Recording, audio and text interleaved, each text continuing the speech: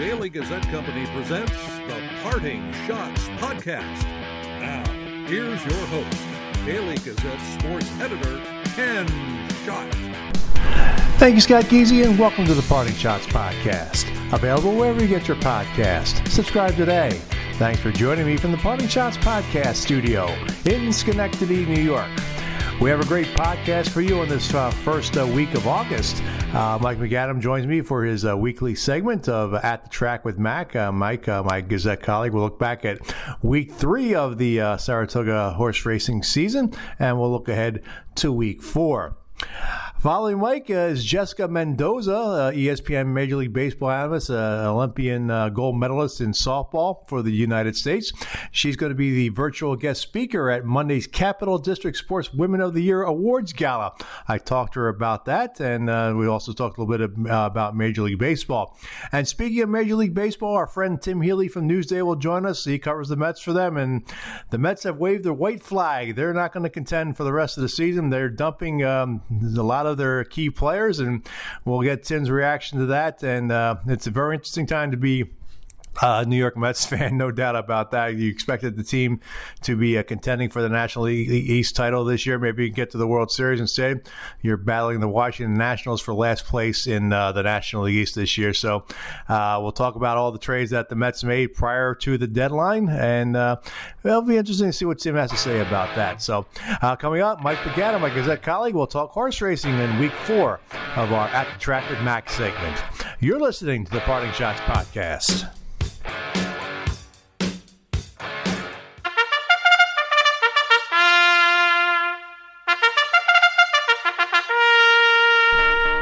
At the Track is your premier source of horse racing news and events, from the daily newspaper of Saratoga Racecourse, the Daily Gazette.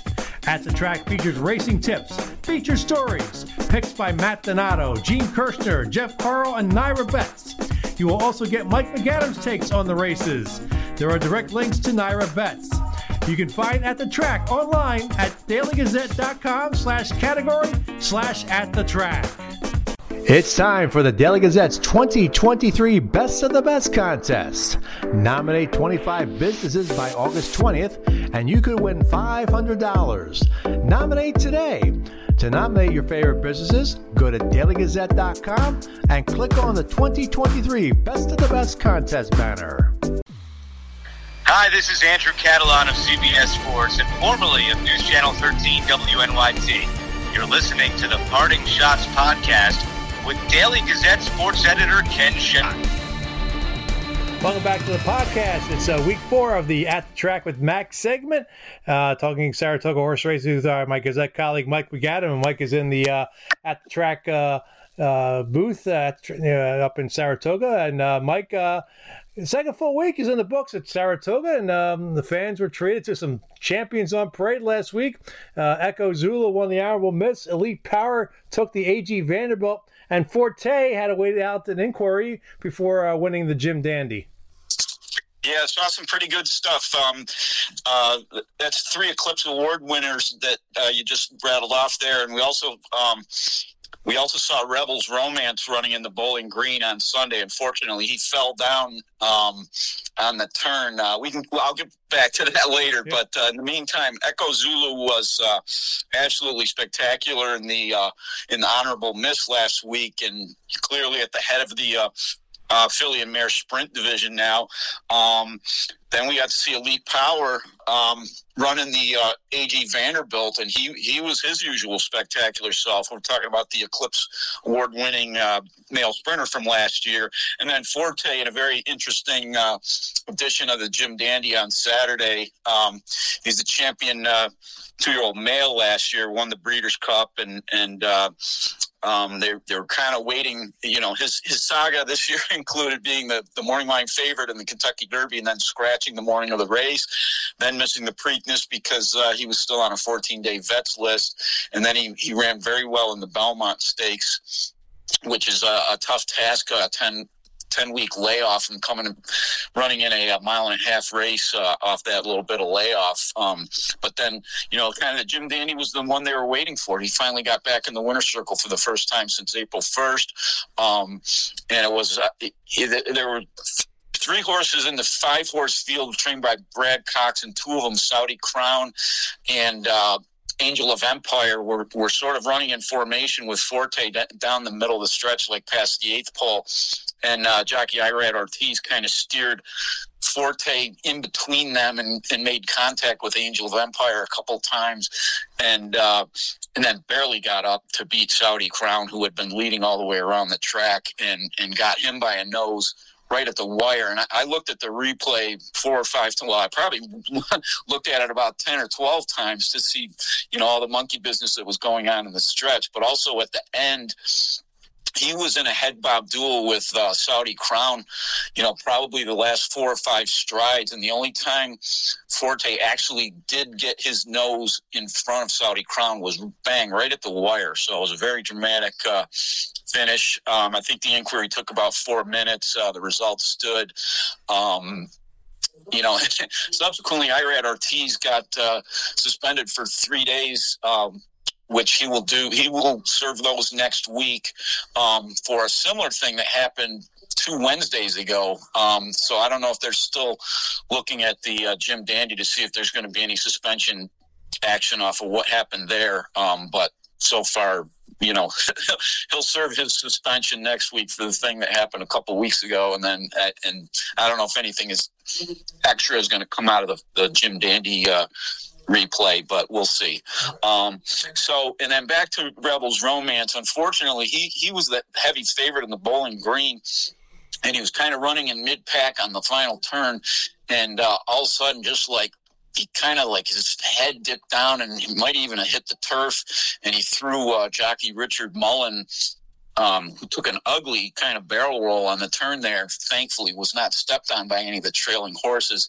The horse was okay, kind of ran off, and they collared him pretty quickly, and then they took the jockey Richard Mullen to Albany Medical Center, where I believe he's still hospitalized there with a bunch of broken bones, but he was conscious and alert and moving all his extremities before they put him into the ambulance. So that was good news. Kind of a scary thing, especially when it happens to a really good horse who won the Breeders' Cup Turf last year and traveled over here from Europe to run in the Bowling Green and probably some other stuff. And then that horrible thing happened on the turn there, but everything worked out okay outside Richard Mullen being really banged up. So scary to see, but it was kind of interesting, how many stars showed up in those 4 races. And back to the original point, 3 Eclipse Award winners. Well, Friday's big day for up at Saratoga. The class of 2023 for the Horse Racing Hall of Fame will be inducted on Friday. The contemporary category includes Arrogate, California Chrome, Songbird, and jockey Corey Nakatani. Yeah, from a Saratoga angle, Arrogate and Songbird are the 2 that really stand out. Corey Nakatani, I don't remember him. He was California-based and would come out here every once in a while to ride in a stakes race for a California horse that shipped out here. But he really didn't have much of a New York presence, much less Saratoga. But Arrogate, of course, won the 2016 Travers and broke General Assembly's track record in the process. Wound up taking it off the board, running the table, winning the Breeders' Cup Classic, and then to start 2017, won the Pegasus World Cup and the Dubai World Cup. And then he finished his career in 2017 by finishing 5th to Gunrunner in the Breeders' Cup Classic. But that Travers was amazing, trained by Bob Baffert. Songbird retired in 2017 with a record of 13-2-0 from 15 starts. So she finished no worse than second in 15 starts and won 13 of them, and mostly graded stakes. Interestingly, both of these horses, actually all 3 of them, are going into the Hall of Fame in their first year of eligibility, and rightfully so. Songbird, she won the Breeders' Cup. Actually, I take that back. She finished second by a nose to Beholder in the 2016 Breeders' Cup. A result that a lot of racing fans are still contending that Songbird actually won that one. It was photo finish. But in the meantime, in that same season, 2016, she swept the Coaching Club American Oaks and the Alabama at Saratoga. And she was a California-based horse as well, but she did come out here to win those 2 races. And then in 2017, she finished her career here by finishing second to Forever Unbridled in the Personal Ensign.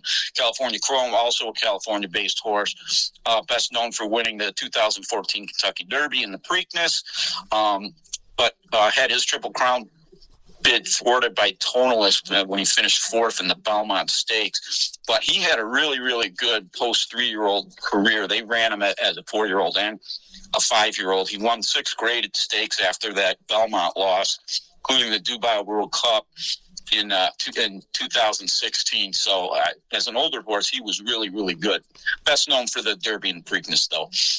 And then, like I said, Corey Nakatani, primarily heavily based in California, didn't really come to New York that often. So kind of interested to see who shows up to speak on behalf of Arrogate. Baffert Train usually doesn't count here, although he might be here for the sales following week. So we'll see. But so we have that going on Friday. Obviously, Saturday's the Whitney Day and Whitney Stakes. The draw took place on Wednesday, and the 1-2 favorite is Cody's Wish, who's on a 6-race winning streak while serving as one of the most heartwarming stories racing has seen. He's named after Cody Dorman, a teenager from Kentucky who is wheelchair bound with a rare physical disorder, and met Cody's Wish through Make-A-Wish Foundation when the horse was just a baby. Yeah, this story just keeps getting better and better. I know it's difficult for Cody Dorman's family to travel because of his condition, so he wasn't there on Belmont Stakes Day when Cody's Wish won the Met Mile. But word has it that they're on their way here to Saratoga to watch Cody's Wish in the Whitney on Saturday. I'll just run through the field real quick in post position order. The 1 is Zandon, trained by Chad Brown. 2 is Charge It. 3, Giant Game. 4, Last Samurai. 5, White Abario. And then Cody's Wish is breaking from the outside from the 6th hole. It's the backstory and the story of Cody Dorman and everything is really great. But in the meantime, Cody's Wish, the horse, has done his part too he just keeps winning these big races. Going back to the Breeders' Cup Dirt Mile at Keeneland back in November, this horse performs over and over, and sometimes Cody Dorman's there to watch, and sometimes he isn't. When he is, and it's going to be quite a scene because they always have a lot of people in the winner's circle when he wins, and the horse comes over, and it's uncanny that he recognizes Cody still, and he'll give him a little nose boop or whatever. And so it's a really cool scene. So we're looking forward to that. The one concern from the Cody's Wish camp is that I think he's only run 1 1/8 once in his career, and it was at Saratoga, and I think he got beat. It was 2 years ago. He finished 3rd in 2021, going 1 1/8. Everything else has been shorter than that. So the distance is going to be the biggest question mark for Cody's Wish in the Whitney. Yeah. Some undercard races in the Whitney on Saturday. I have a couple of interesting stakes, starting with the Troy, where Caravel will take on Males again, and the Test, which has drawn Kentucky Oaks winner Pretty Mischievous, and Bill Parcells' undefeated filly Maple Leaf Mel. Let's start with the Troy. Yeah, Caravel's really interesting. She's a turf sprinter, but she's so good that they run her against males. Let's see. That included the Breeders' Cup Turf Sprint, so they have a separate filly and mare turf sprint. But they ran against the males there. Also in the Shakertown, she won at Keeneland in April, and she's coming off a win in the Jaipur at Belmont Park on Belmont Stakes Day. So they're not afraid to run her against males, and they're going to do it again in the Troy on Saturday. So we're looking forward to that. And then, it's really cool.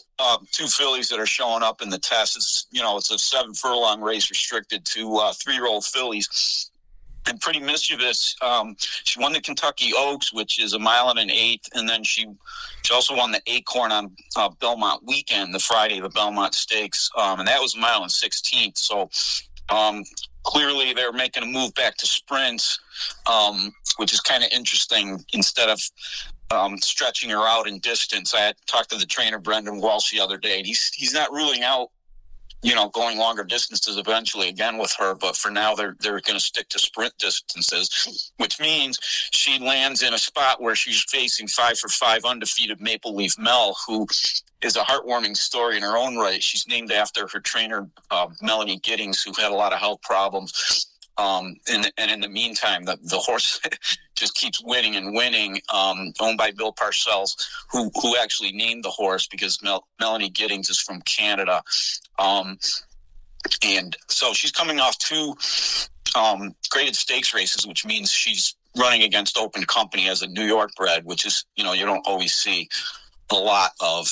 She won the Miss Preakness on Preakness weekend, and then she's coming off the victory ride on July 8th, another victory there to go 5-for-5. So that's a cool story too, and we're looking forward to these 2 horses butting heads. I mean, Maple Leaf Mel is a flat out sprinter, so the test is like right up her alley, and then we'll see what Pretty Mischievous does. She's pretty fast and has early speed, but again, they're kind of cutting her back in distance, and so that could be a pretty rousing stretch drive between these 2 in the test on Saturday. I'm assuming Parcells will be there on Saturday.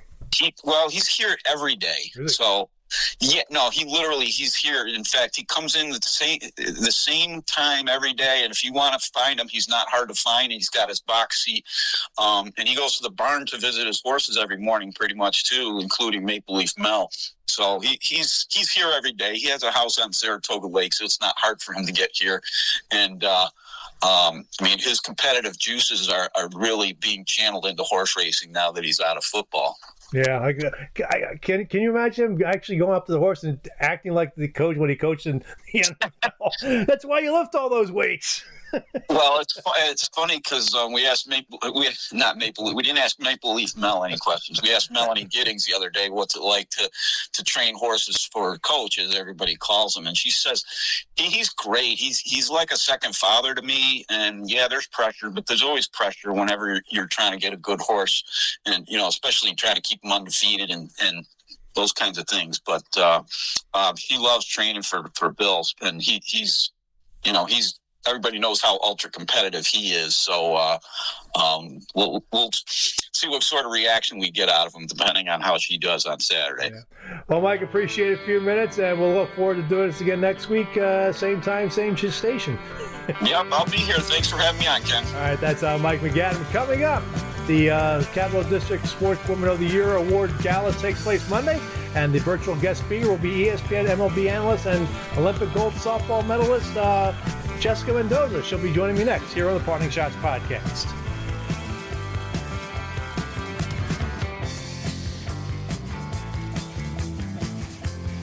Meet Andrew Waite. He's a dedicated journalist with a passion for research and a commitment to getting all sides of the story.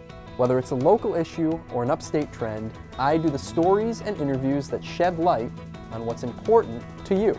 Stay informed. Read Andrew Waite in the Daily Gazette. It's my job to offer commentary about what's happening in our community and what it means to our readers.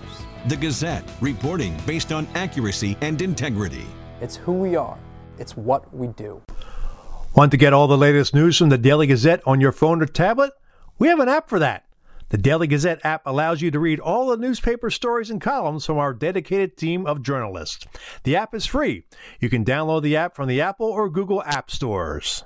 Hi, this is Tri-City Valley Cats General Manager Matt Callahan. You're listening to the Parting Shots podcast with Daily Gazette sports editor Ken Schott. Welcome back to the podcast. On Monday, the Capital District Sports Women of the Year Awards Gala takes place Monday at 7 at Proctor's Theater. And my next guest is an Olympic gold medalist in softball and is a Major League Baseball analyst for ESPN. And she will be the guest speaker, the virtual guest speaker for the event. Please welcome to the broadcast or the podcast, Jessica Mendoza. And Jessica, appreciate you doing this. I know you have a busy schedule, but I appreciate you coming on for a few minutes to talk about this. Absolutely. I love it. Well, how much are you looking forward to giving this speech? I think the biggest thing is the fact that this event, recognizes so many young women in the area, but also like the families, the community, just being a part of it, getting to know a lot of the people that are involved. There is a huge passion, Ken, for just promoting women's sports, recognizing not just greatness, first of all, on the field and the athletic achievements, but the academic stuff and honestly the community service, like being able to give back to the community. Yeah, because we I have to tell people here we're involved in the process of voting for the athletes. We read these bios, and it amazes me some of the things that the community service that they do. I know one particular person, Hannah Price, who plays defense for the RPI women's hockey team, had so much stuff. I'm overwhelmed by how they manage to balance this, the schoolwork, the athletics, the community service. I mean, I don't think I could do this. Yeah, no, I look back and it makes me think of anything that I've accomplished is nothing in comparison to what these young girls are doing. And honestly, the priorities that they set in their life, and they're well-rounded. I mean, they love the sports that they play, but they also understand at a young age, by the way, when it's all about you, usually, anyone who's around, especially this age group, it's usually about like that almost that selfishness. And instead, it's the exact opposite of that. And that's why I appreciate the fact that they're being rewarded for it. The growth of women's sports, it's been amazing. I mean, I find myself, I watch the women's college basketball tournament. I watch the softball, the World Series. I mean, I watch women's hockey.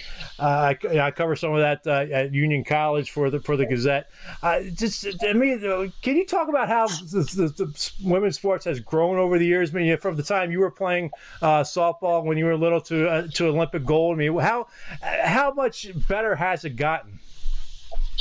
Well, I think the biggest growth is actually just more people being able to see it. I think, I've known for a long time, I'm sure you've known for a long time, how great these sports have been. I mean, I've been part of the Women's College World Series almost 20 years now. And every year it's been, even when I played in it, it was like, this is the best thing that I've ever been a part of. I mean, more and more people obviously want to watch it. It's getting the opportunity to be able to showcase these sports in a stage where more people can watch. And that's what you're seeing, obviously, with the women's basketball tournament, just breaking all these records with ratings, because it doesn't start with just the championships. It's all the games that are being brought, starting at the high school level.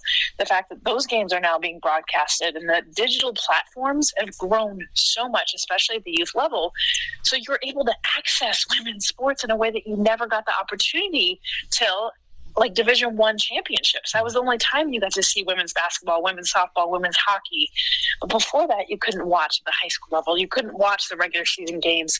You couldn't see all this great action and honestly amazing talent until the very end. Yeah, I mean, like you said, it's amazing how it's growing. I mean, when you were growing up, was there much encouragement for you to get involved with softball or even baseball? Because I know when my son played Little League, we had girls playing. I thought it was kind of cool to see girls playing baseball. Yeah, I actually started playing baseball. That was my first sport. I was the only girl on our all-boys team. My dad was a college baseball coach, so I grew up with baseball. I was in the dugout. Those were the guys I was around, college baseball athletes. I've got stories for days growing up with that. But my dad, he signed me up for baseball. That was all he knew. And in fact, it wasn't until years later when people were like, hey, by the way, there's a softball league too that has girls. And I think when he started to think more down the road at college, that's when he switched me over and signed me up for softball. But I love playing the game of baseball. I love that was at my core, at my roots. But then obviously getting the opportunities at college softball opened up, and the sport, being able to get a scholarship to Stanford. So many things that softball also provided. Talk about your Olympic experience. What was that like? I think it's hard to describe, but I think the biggest thing is, for me, was the Olympic Village and being able to travel the world within one dining hall. So you have 10,000 athletes, more countries represented in the United Nations, and you all share one space. And coming from a big, large Hispanic family, that is where engagement happens. That's when connection happens, is when you're breaking bread, when you're having meals, when you're enjoying food together. And so being able to travel to all these different countries, sit down with the Iraqi soccer team right after we had declared war in 2004 in Athens. There was so many political things happening, but yet you could sit down and have common ground through sport. And the Olympics talks about that, but to actually really feel it, experience it, for me, it was so powerful but then there's also a gratitude of what country you have across your chest, and the country that you come from and what it represents. And none of that gets explained when you're training for decades to be an Olympic athlete. But then when you're there and you get to truly experience the pride of your country, and then ultimately I had icing on the cake because we won my first Olympics, and the gold medal was that icing for sure. But the Olympic Games, there's nothing like it in sport. Yeah. Let me get back to the speech here. Have you had a chance to tape it yet? Or I mean, what is the message you plan to give to the athletes at the gala? There's a few messages, but I think the biggest thing is encouraging everyone to find the things that make them unique, that make them different, that make them stand out instead of trying to blend in. I think there's so much pressure to be like everyone else. And whether it's social media and trying to, I got to look like this or act like this, but to actually find the things that make you unique and own that. Try to set yourself apart. If you want to stand out, it's not about blending. It's actually about finding the things that make you and set you apart from everyone else around you. And there's going to be moments that's going to be hard. There's going to be moments where it's like a mic drop in the room because no one else ever spoke up like that, said something like that, did something like that. But ultimately, that's who you want to be.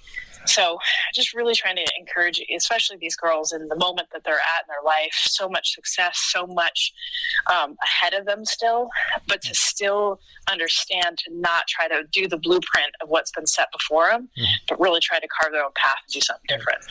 Reading the bio in Eric McDowell's press release about you being announced as the virtual guest speaker, it seems like yesterday you just joined ESPN, but it was 2007. Doesn't seem like that long ago for me. It seems like you've been there. I mean, it's been yesterday you started there. What was it like getting to ESPN and becoming part of? Because we are seeing a lot more women involved, analyzing or I'm calling play-by-play in men's sports. I think, which I think is great. So, I mean, for you, what was the adjustment like?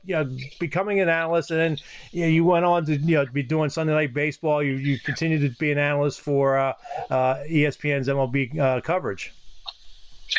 Yeah, I mean, it's been a lot. I mean, I started just doing college softball, and honestly, when softball wasn't really being televised, it was kind of at the crest of this huge boom that was about to happen. So getting to witness that, going from 10 games to 1,000 games, and seeing the attention that it gets. So that was it in the very beginning, and doing something that honestly was outside of my comfort zone. I never thought I would do anything in television.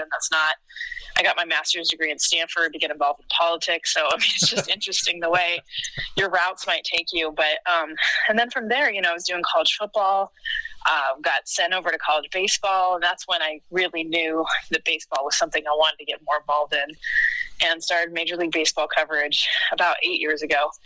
And haven't looked back, and I'm still always looking for different opportunities, different things, ways to cover sports, ways to do features and kind of tell the unique story, not just of the athletes, but the stories behind them.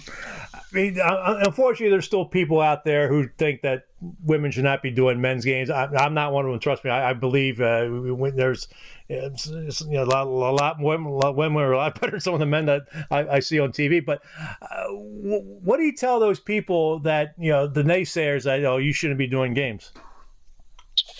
To be honest, I don't really answer them. I mean, to me, that question can get answered by, I feel like them looking themselves in the mirror, like, why are women doing stuff? Like, what is almost, I feel like people's problem when they hear a woman's voice. Now, I'm all for it if someone's like, I don't like the way that you just broke down Mike Trout's swing, I disagree. That means you listen to me, and I'm all for those conversations. But if you're going to tell me I shouldn't be doing something because I'm a woman, I mean, welcome to the modern last 100 years. To me, it's just to have blatant sexism because of someone's gender. They can't do something is totally mind blowing to me still. And so I just don't engage in those conversations. But if you don't like something because of the way that I broke it down or the way that I talked about it, I'm all for it. The criticism is real in that way because none of us are perfect. I'm going to make mistakes, and honestly, we're going to have different opinions. But you're hearing me as a real, legitimate voice, and not as a woman that shouldn't be doing it. Is there anybody that you idolize or you maybe follow as a kid as a broadcaster that maybe you pattern yourself after, or is there someone that gave you some great advice when you broke into the business? there's been a lot of people. I mean, I grew up with Vin Scully's voice in my house. I mean, I grew up in LA, outside of LA. Dodgers were on our television and radio every single day. That's what's been kind of powerful, actually, working for the Dodgers now, is sitting in that seat that Vin sat in. Has been this like full circle, almost just, is this real life? Like, is this happening? But as far as like real life, heroes, people that I've like really looked up to, I mean, Billie Jean King was a huge one. She's someone that came on early in my life before I even was doing anything, but recognized the passion and really encouraged me, mentored me, helped me out a ton. And then there was like Doris Burke, Julie Foudy, Susan Waldman, women that are in men's sports. I mean, Doris Burke, listening to her on NBA games for the first time. And just what stood out to me the most wasn't that she was a woman, but she was really, really good. Yeah, she is. And that just made me realize, like, we can do this. And it's not about, hey, the one-off of like, oh, look, the females here. We did it. Check the box. It's about hiring legitimately good people. Julie Foudy is the same, listening to her on men's World Cups, men's soccer coverage, obviously along with the women's, but just how good she truly is. We have her now a part of our Little League coverage as well, so it's been cool to work with her there. But there's just so many. Susan Waldman, obviously I mentioned her, doing the Yankees for decades. But as long as you're good at what you do, that's the most important thing. And regardless of gender, it's what encouraged me to get involved in the business. Well, let's talk a little baseball here. I mean, we're taping this the day before the Major League Baseball trade deadline, so obviously there'll be probably some moves after, but some major moves and non-moves. I think, for you being out in LA, the fact that the Angels took Shohei Ohtani off the trade block. What did you make of that? Two things. First of all, there's like two sides of me. There's the fan in me that was utterly disappointed. That was like, no, because there was this chance that we would see Shohei traded to a contending team that would make it to October, that would maybe make it deep in October, and we'd finally get to see Shohei where we've always wanted to see him in the postseason. So that's that part of me that's like, this decision, I absolutely hate this. But then there's the other part of me that understands that two things. I mean, Perry Manesian, he absolutely wants to keep Shohei. From what I've heard, they have a chance. As much as people don't want to hear that, the Angels are a legitimate contender to be able to keep Shohei Ohtani. So, of course, you're not going to trade him if that's even if it's a 5% chance. You're talking about the greatest player that we've seen, not just in our lifetime, but in the history of our sport and what he's done as a pitcher and a hitter. And then, of course, secondly, they're not out of it. So you have Mike Trout, you have Shohei Ohtani. Could you look back and ever say, okay, I didn't even give it a chance? We had the opportunity to truly buy. And remember, they've added Lucas Giolito. They're going to continue to add, I think, to that organization. And they have a chance to make it into the postseason with two of the greatest players that we've seen. Yeah, all they have to do is get in the wild card. I'm a Philadelphia Phillies fan, born and raised in Philadelphia. Look what they did last year. Got in and ended up getting to the World Series. So, no one has to really win the division. Just get hot at the right time, and who knows what can happen. Exactly. No, and that's, you'll see that with a lot of teams in the second half is the ones that we're going to talk about that are like, oh my gosh, they were under 500, they had no shot, but they went and they added. In fact, Alex Anthopoulos did that with Atlanta Braves the year they won. They looked like they were out of it, under 500. He went out and bought. Everyone thought he was crazy. Imagine buying and you have a player like Shohei Ohtani. Yeah.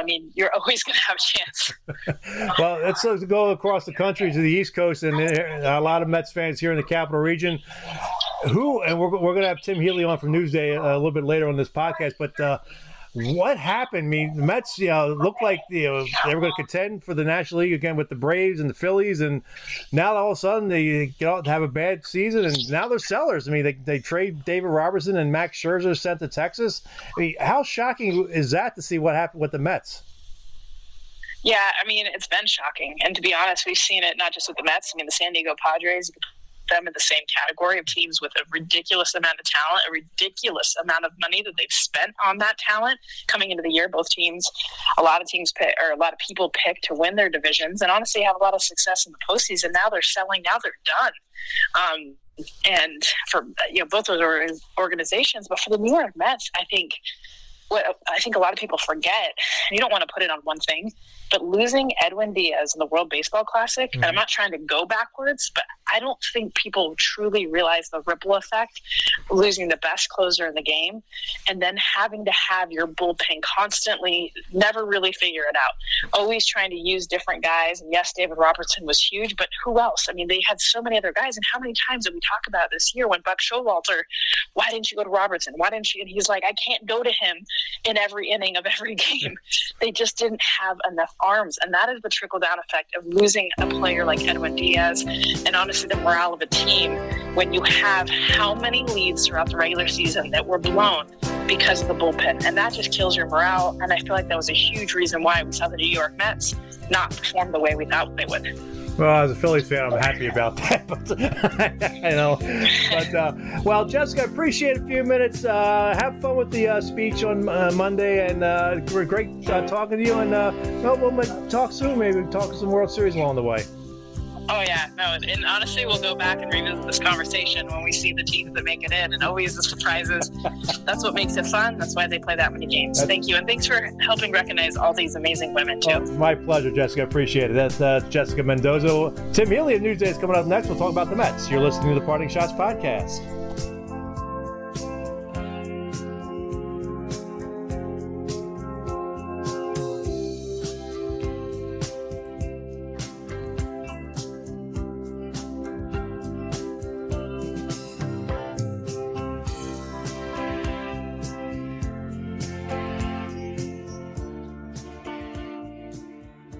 Hey auto racing fans, the Daily Gazette's auto racing contest is back. Here's how to play. Pick the top 5 finishers in the weekly NASCAR race and get a chance to win a $50 ShopRite gift card. To play, go to dailygazette.com and click on the auto racing contest banner. The Daily Gazette's auto racing contest is run by the advertising department and not affiliated with the sports department. Hello, this is John D. Augustine, the publisher at the Daily Gazette. You're listening to the Parting Shots podcast with Daily Gazette sports editor Ken Schott. Welcome back to the podcast. The Major League Baseball trade deadline has passed, and one team everyone expected to contend for the World Series has instead waved the white flag. To talk about the New York Mets fire sale is our friend from Newsday, Tim Healey. And Tim, as you sit there in Kansas City, Missouri, if you think back to when you went down to spring training in February to Port St. Lucie, did you ever think we would be talking on August 2nd about a Mets fire sale instead of a Mets acquiring talent to contend for the World Series? No, absolutely not. I did consider the version of events where the Mets maybe weren't as good as they thought they were, but even then I didn't think the Mets were going to be this atrocious, and I definitely could not imagine Steve Cohen taking it to such an extreme that he did. So this all, thinking back to the spring training mindset, this whole thing is pretty mind-boggling. Where did it go wrong? I mean, did it start with nothing to do with the Mets but the Edwin Diaz injury? Yeah, I mean, that was one. That sort of messed up the bullpen plan right off the bat. So that did happen, but this is not as simple as just losing your closer, because if you think this happened because the Mets lost their closer, then the Mets were never very good to begin with, because one player does not have that impact. I mean, is there anything you can pinpoint to what happened, where it went wrong for the team? I mean, I look back to that Phillies-Mets game that Sunday afternoon in Philadelphia where the Mets basically self-destructed in that 8th inning. Yeah, that was a self-destruction. That's a good way to put it. I think it is as simple as all of the good players that they had, not all of them, but a lot of the good players that they had, all at the same time, stopped performing to their usual standard, right? Scherzer and Verlander right off the top of the rotation. And in the lineup, go down the list. Lindor for a lot of the season, Pete Alonso at the worst time of June, McNeil all year, Marte all year, Canna all year. Go right down the list. And then, immense regression as a team. There's just kind of a perfect storm. Yeah, I mean, I guess the Mets maybe taking a risk with an older starting pitching staff. Obviously, Scherzer's up there in years. Verlander at age 40, and he got hurt in spring training, so he missed a little time in the regular season. Were the Mets too veteran heavy? I mean, were they relying too much on people that maybe were past their prime? Yes. But they knew that. They knew that risk going in, and they felt they didn't have a choice because the farm system was so barren at the upper levels that they had to sign free agents to plug a lot of those holes. So they knew the being too old thing was possible, and that definitely contributed. Yeah. When the Mets sent David Robertson to the Marlins last week, was that the signal that this was going to be it? They were going to break up. Obviously, Matt Scherzer had some things to say after last Friday's game against the Nationals, and he wanted to talk with the ownership and the general manager, and he ends up getting traded himself. So, I mean, was the Robertson trade the start of that whole fire sale? It was, yeah. And what's interesting is, after the Robertson trade, which was sort of expected, it didn't really hit the same in the clubhouse. Players like Nimmo and Cano were saying, yeah, this is expected, it's a bummer, it stinks. But then you had players like Lindor and Alonso talking about still making a run and how it's not over, blah, blah, blah. Which, I find hard to believe, but whatever. and then a couple days later, when Scherzer goes, that was different. That sent shockwaves to the clubhouse because that sent the message that not only is 2023 not the plan, but 2024 might not be the plan either. Because Scherzer was a big, big piece of the idea of the Mets being good in 2024. So without him and now without Verlander, of course, we all saw what Scherzer said, that Billy Epler said, that 2024 is more of a transition year as opposed to a reload year and try to win it all year. So that all developed very quickly. I mean, I know how the fans reacted to this. They had to be shocked too because now they're saying 2040, as you said, 2024 is a transition year. So I mean, everything they tried, what they accomplished last year, almost winning the NL East and getting to the wild card round, getting knocked out, unfortunately for the Mets fans. But I mean, the Mets fans have to be just like shaking their heads, like what's going on here? Yeah, it's interesting. I think a segment of the fan base does understand what they're trying to do in reloading the farm system, developing a good, healthy, sustainable minor league pipeline. And don't get me wrong, the farm system looks a lot better now than it did a week ago. But also, it's at the expense of winning at the major league level for maybe the next year and a half or beyond. So it's a weird one for sure. Yeah. I mean, Steve Cohen, the owner, he's got a lot of money. He was willing to spend. Do you think now he regrets some of these contracts he handed out, and now no longer has Verlander, no longer has Scherzer, and basically nothing at this point? I don't think he regrets them because he took that money that he spent and agreed to pay a lot of it for their new teams and turn that into what the Mets believe are pretty good prospects. From the Rangers and all the tens of millions of dollars that they sent, the Mets got Luis Angel Acuna, brother of Ronald Acuna, who they think is a pretty good shortstop / second baseman / center fielder in the future. So that's a big name in their farm system now. Yep. And for Verlander, they got a couple of very good outfielders, including Drew Gilbert, who was the Astros' first-round pick a year ago. So the money was not wasted all the way, per se, but it just turned into a very expensive buying of prospects. Yeah. I mean, to me, on the flip side with Verlander, I mean, going back to the Astros, my question to the Astros is, why didn't you re-sign him in the first place? That's a great question for the Astros. It wasn't the best executed plan on their part. It turned out to be pretty expensive. Yeah. One of the questions one of my listeners asked, Rob Jonas, wanted to know, why did the Mets acquire so many shortstop prospects with these recent trades? Well, when it comes to prospects, my advice is don't worry about position too much. The Mets have a ton of minor league shortstops right now, and that's fine because just like when we were kids, all the best players are shortstops. And if they are blocked at the major league level, as is the case with Francisco Lindor and the Mets, then at the proper time, those shortstops can just move to other positions. We've seen that this year with Ronnie Mauricio, who is a shortstop who is learning second base and left field. We saw that this year with the Mets in Jet Williams, their first-round pick last year, who is a shortstop who is dabbling in center field. And we're going to see it with the other shortstops if and when it becomes a relevant decision. So the Mets acquired shortstops because a lot of the best players are shortstops.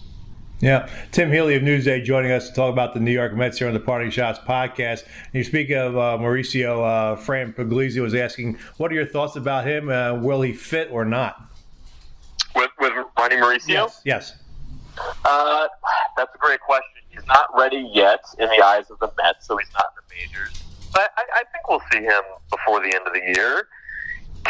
Will he fit? Will he fit? Yes. I think if he's good enough, he'll definitely fit because he plays several positions now, and it's easy to imagine a guy with that sort of bat carving out a multi-position role like that.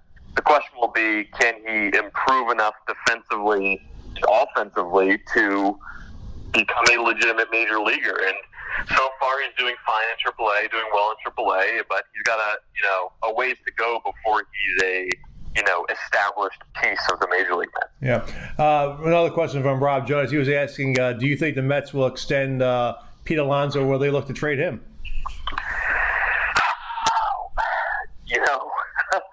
Maybe I should get out of the predicting what the Mets are going to do business given the last few months.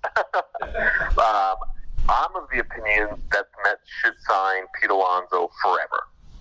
And I think Steve Cohen is a smart enough and aware enough guy to realize that would be a very good idea. So I guess my prediction is, I think they do sign him. But, as this year has shown us, plans can change in a hurry. So we'll see what happens. I think they'll sign him, though. I don't know that it will be before he reaches free agency. Yeah. Another question I received from a friend of mine, Aggie Tack. She's a big Mets fan. She's wondering, can the Mets get rid of Billy Epler? That's a great question. Steve Cohen said in June that he still wants to hire a president of baseball operations.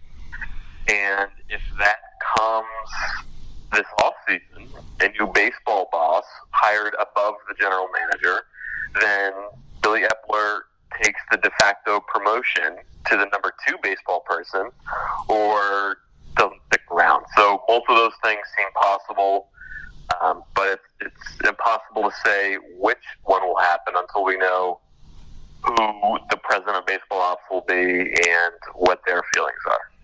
How much blame should Epler get? Or does he get any blame?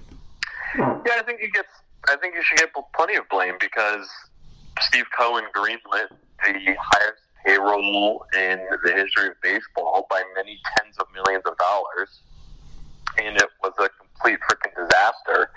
So the GM definitely gets a lot of blame there, right next to the players who have underperformed. So, yeah, Epler, I think, gets the blame for last year as well because he did a bad job at the trade deadline, and then he gets the blame this year because his team fell for it. Yeah, I mean, I guess we go back to the J.D. Davis trade to San Francisco for Darren Ruff. That obviously didn't work out. J.D. Davis, I think, was even quoted saying earlier this season, if you're being in the Mets, on the Mets, he's walking on eggshells in that building. Yeah, yep, that was a big piece of it.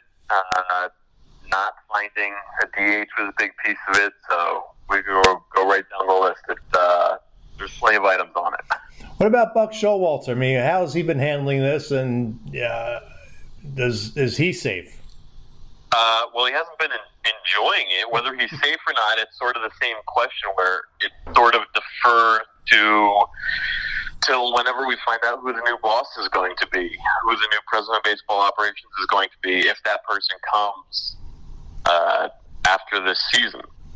I, in general, am of the mindset that managers get too much credit when things go well and too much blame when things don't go well, which is something I've probably told you through the years. Yep. And I think that applies to last season's Mets and this season's Mets. Has Buck Showalter made some weird moves? Absolutely, yeah. There's been a bunch of them. But on the blame list, I would put him under the players and under Cohen.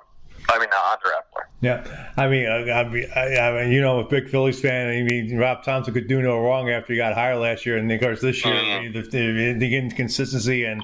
You know, the Phillies Twitter is just a flame with some of the crews, and I've been part of that too. Some of the not as much as some of the other Phillies fans, but I mean there are a couple of things I've been questioning. But that's the beauty of baseball, though. It's not like football where you have to only have 17, 18 weeks in the season. Here it's 162 games, and you have plenty of time to correct your mistakes. But unfortunately, for the Mets, they don't have that time anymore.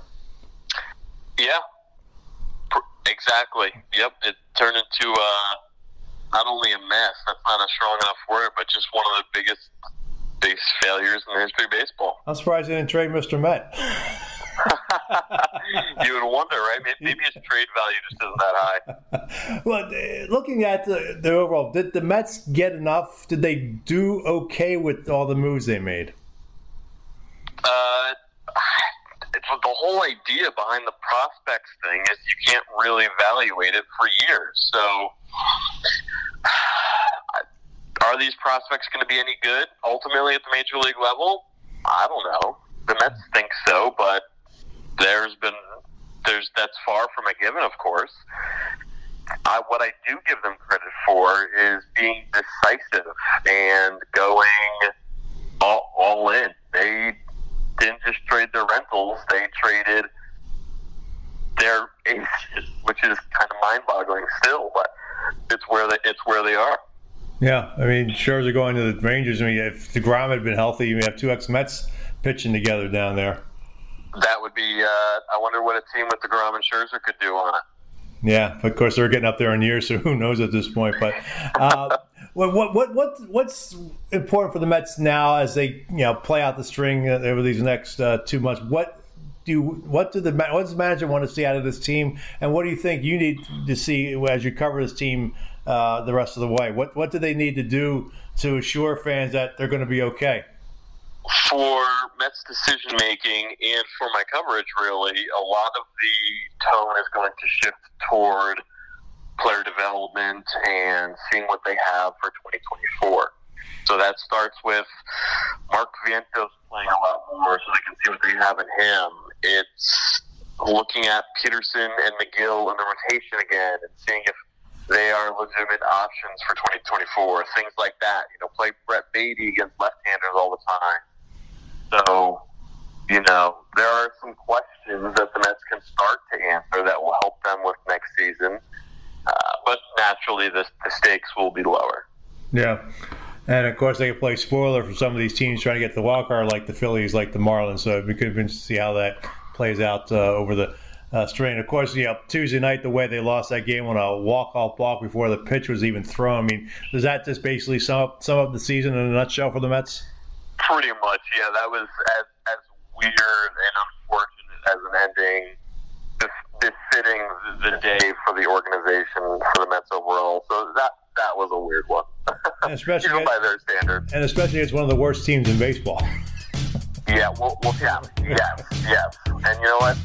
The Royals are way worse, but the Mets are more in that bucket as well.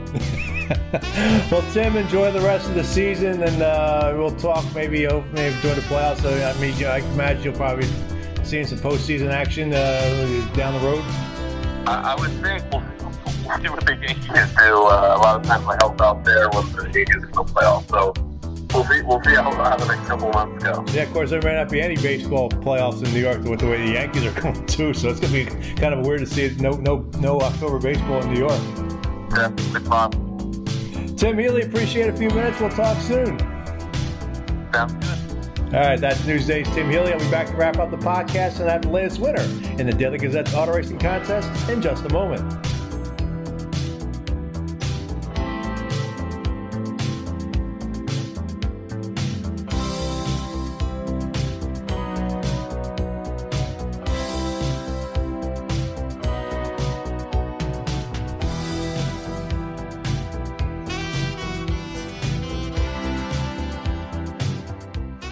If you really want to know what's going on in your community, you have to read the Daily Gazette. We don't take a side.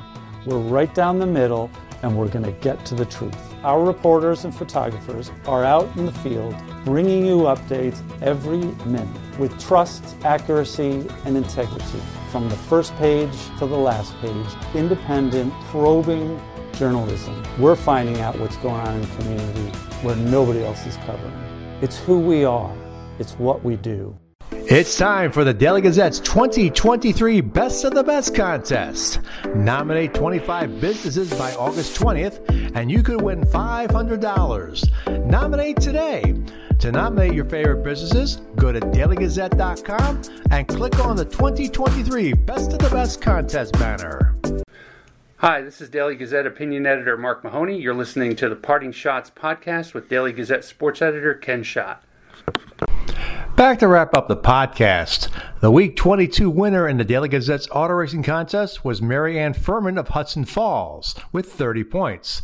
Mary Ann wins a $50 ShopRite gift card. Congratulations, Mary Ann.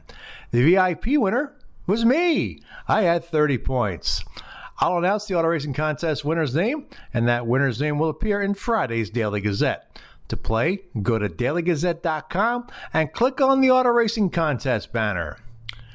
Just because COVID-19 mandates are easing, that does not mean you should relax. Be vigilant.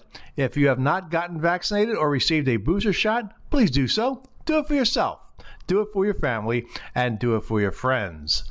That wraps up another edition of the Parting Shots podcast. I want to thank Mike McAdam, Jessica Mendoza, and Tim Healey for coming on the show. If you have questions or comments about the podcast, email them to me at shot, that's SCHOTT, at dailygazette.com. Follow me on Twitter and Threads at Slapshots.